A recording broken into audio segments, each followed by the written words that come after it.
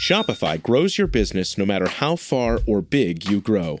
Shopify is the global commerce platform that helps you sell at every stage of your business. Whether you're selling your fans' next favorite shirt or an exclusive piece of podcast merch, Shopify helps you sell everywhere. Shopify powers 10% of all e-commerce in the U.S. Allbirds, Rothy's, Brooklinen, and millions of other entrepreneurs of every size across 175 countries. Plus, Shopify's award-winning help is there to support your success every step of the way. Because businesses that grow, grow with Shopify. Sign up for a $1 per month trial period at shopify.com/income, all lowercase. Go to shopify.com/income now to grow your business, no matter what stage you're in.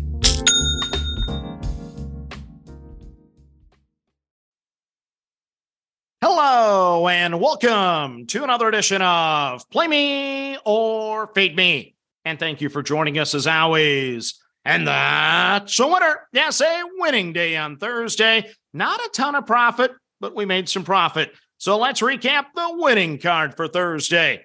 We played the Atlanta Braves for the second consecutive day under the number. And guess what? For the second consecutive day, I lose the ticket. I won't be doing that again today. Then I backed the Boston Red Sox under the 1.5 in the first 5. This was at a nice plus 130. Eric on Twitter pointed out the line moved to 2.5 overnight. That's never a good sign, I don't think, for me. So those of you that played it at 2.5, congrats, you won. I played it at 1.5, and I lost. Then we played the Colorado Rockies under the 2.5 in the first 5, and I tipped my cap to Josiah Gray. Did a marvelous job for the Nationals, so I get to cash that ticket. And then to my surprise, you guys backed that one on Twitter. So thank you for the votes, and thank you for the winner. We cashed plus money on the Rockies under the 2.5 times 2. You saved my bacon here on Thursday, so thank you very much. Then I had the Toronto Blue Jays over the 2.5 in the first 5. Get to cash that ticket. Add the math together. We make $18.67 for the day. And now we move on to the next. Before we get to the card here for Friday, some housekeeping items. Number one, my mother-in-law in Montana, Beth, she has no idea what I'm talking about on this podcast, but she does listen. So I want to wish her a speedy recovery after surgery on Thursday.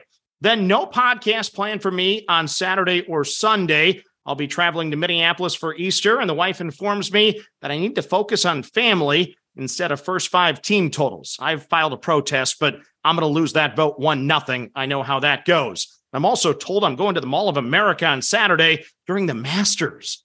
Not sure why I'm needed at Mall of America, so I'm going to be battling that one for the next 2 days to try to get out of that. Otherwise, I'll be at a sports bar at Mall of America trying to watch the Masters.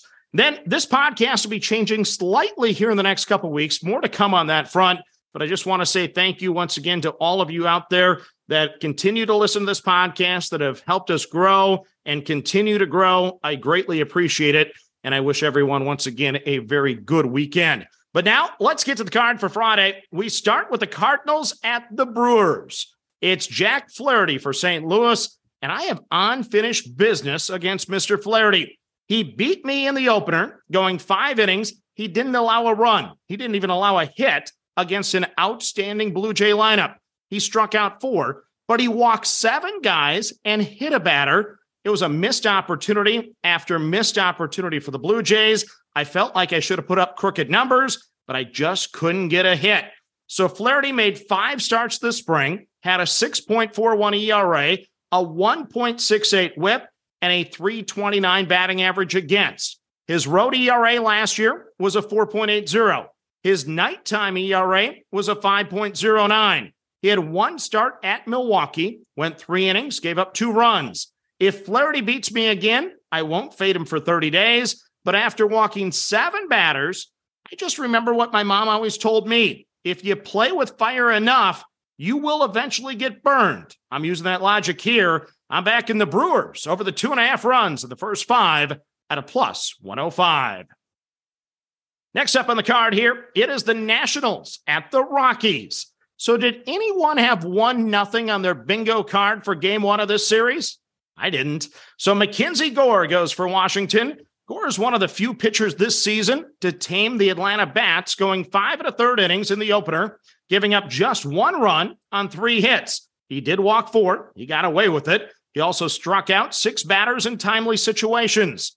Gore made 7 appearances this spring, went 23 2/3 innings with a 4.18 ERA, a 1.37 whip, and a 270 batting average against. Most of his trouble happened in the middle 2 starts, going 4 innings, giving up 4 runs to the Cardinals, and going 4 innings, giving up 5 runs to the Astros. He wrapped up the spring, tossing 9 2/3 scoreless innings against the Yankees, giving up just 3 hits. So he's made 3 straight good starts after a couple bad starts.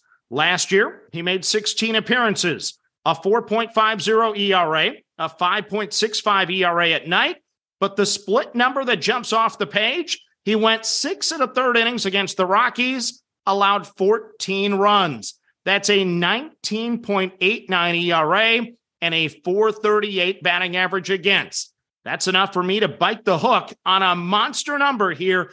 I'm on the Colorado Rockies over 3.5 at a plus 120. Wouldn't be shocked if this one drops down to 2.5, but I'm taking the plus money tonight. Once again, over the 3.5.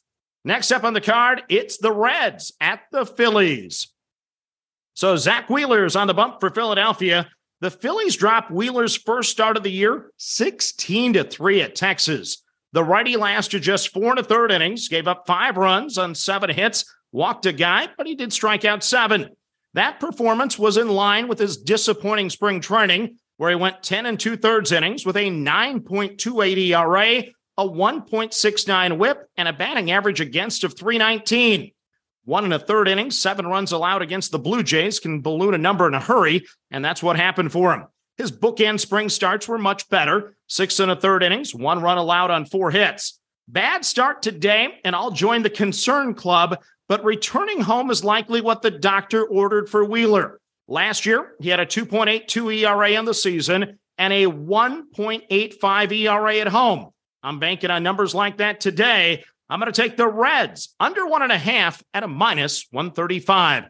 Kind of thinking that price should drop based on recent form, but I'm still going to run with it. I like Wheeler. Then the final game of the card for you is the Mariners at the Guardians. It's Logan Gilbert for Seattle. Back-to-back starts here for Gilbert against the Guardians. He went 6 innings, gave up 1 run on 4 hits, a walk and 7 Ks last weekend against Cleveland at home.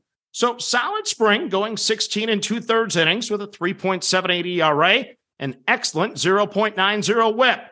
Last season, Gilbert had a 3.20 ERA, a 3.16 ERA on the road, a 2.85 ERA in day games, and was excellent in April with a 0.40 ERA. He's a good starter. 1 start against Cleveland last year, 6 2/3 innings, 2 runs. I'll need 1 or less in the first 5 today to cash, but I'm going to do it. I'm on the Guardians under the 1.5 in the first 5 at a plus 105. So for the second consecutive day, I have 3 plus money plays. I don't know if that's good or bad, but if it turns profit, I'll take it. So let's recap your card for a Friday.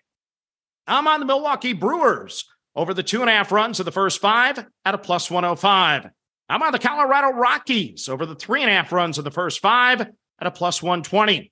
I'm on the Cincinnati Reds under the 1.5 runs in the first 5 at a minus 135. I'm on the Cleveland Guardians under the 1.5 runs in the first 5 at a plus 105. So that's your card for a Friday. As always, manage that bankroll. Don't chase money. Have fun, and let's cash some tickets together. Good luck, everyone.